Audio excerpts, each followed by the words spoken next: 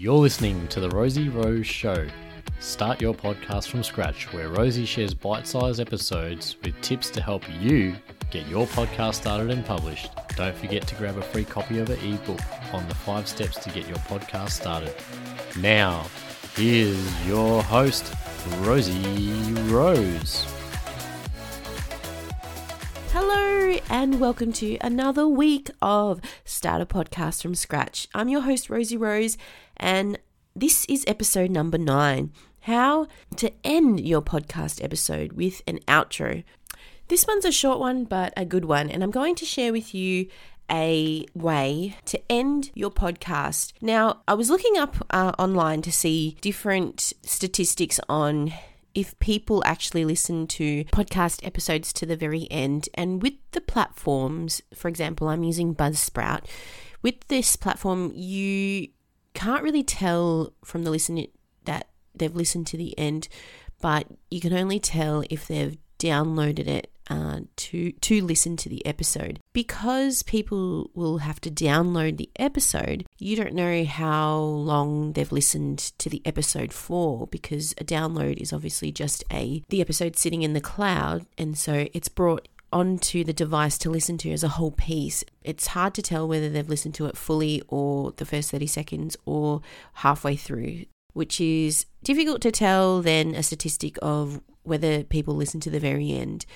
But generally speaking, not everybody will listen to your podcast to the very end. They'll get the main chunks and pieces of information that they want from the meat of the episode. If they're doing something in the background and the episode continues to roll on and you listen to the end, that's probably more, to be honest, a way of how people listen to the end of the podcast. However, I'm not saying don't have an ending for your podcast, because this is also really important, as people can still listen to it and subconsciously taking in the information, but it's really still important to have that ending as professional as possible.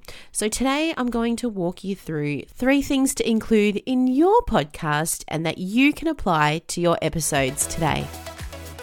So it's always nice to top off each of your episodes with a clean outro. If you've been listening to my episodes so far, you'll have heard some different intros and outros. Feel free to take these as inspiration for your podcast episodes. So let's dive in. Number 1, have a CTA or a call to action. This means you can use this time to get people to share your episode, follow you on socials, join your newsletter, or download a freebie you might have. This will keep you in their front of mind when they head off to do their own thing. Number 2, thank your audience. Make sure to always thank your listener for their time to listen, and not everyone makes it to the end of the podcast, but still thank them anyways, and keep this as a regular habit to thank your audience for tuning in. And number 3, include music to close off the show. I use music from Audio Jungle, but you can grab music from any place that has royalty-free music. So think about grabbing royalty-free music for your intro and use that same sound for the outro as well. As melodies, you can purchase them or get them for free, but definitely think about investing in a good melody that suits the theme of your episode and podcast in general. And think of the theme of your show and what vibe it has. Is it a happy show? Is it about business, fashion, how to train your pet? Then link it to a melody that would suit. These 3 things are minor but impactful things to keep your show clean and professional. So let's recap really quickly.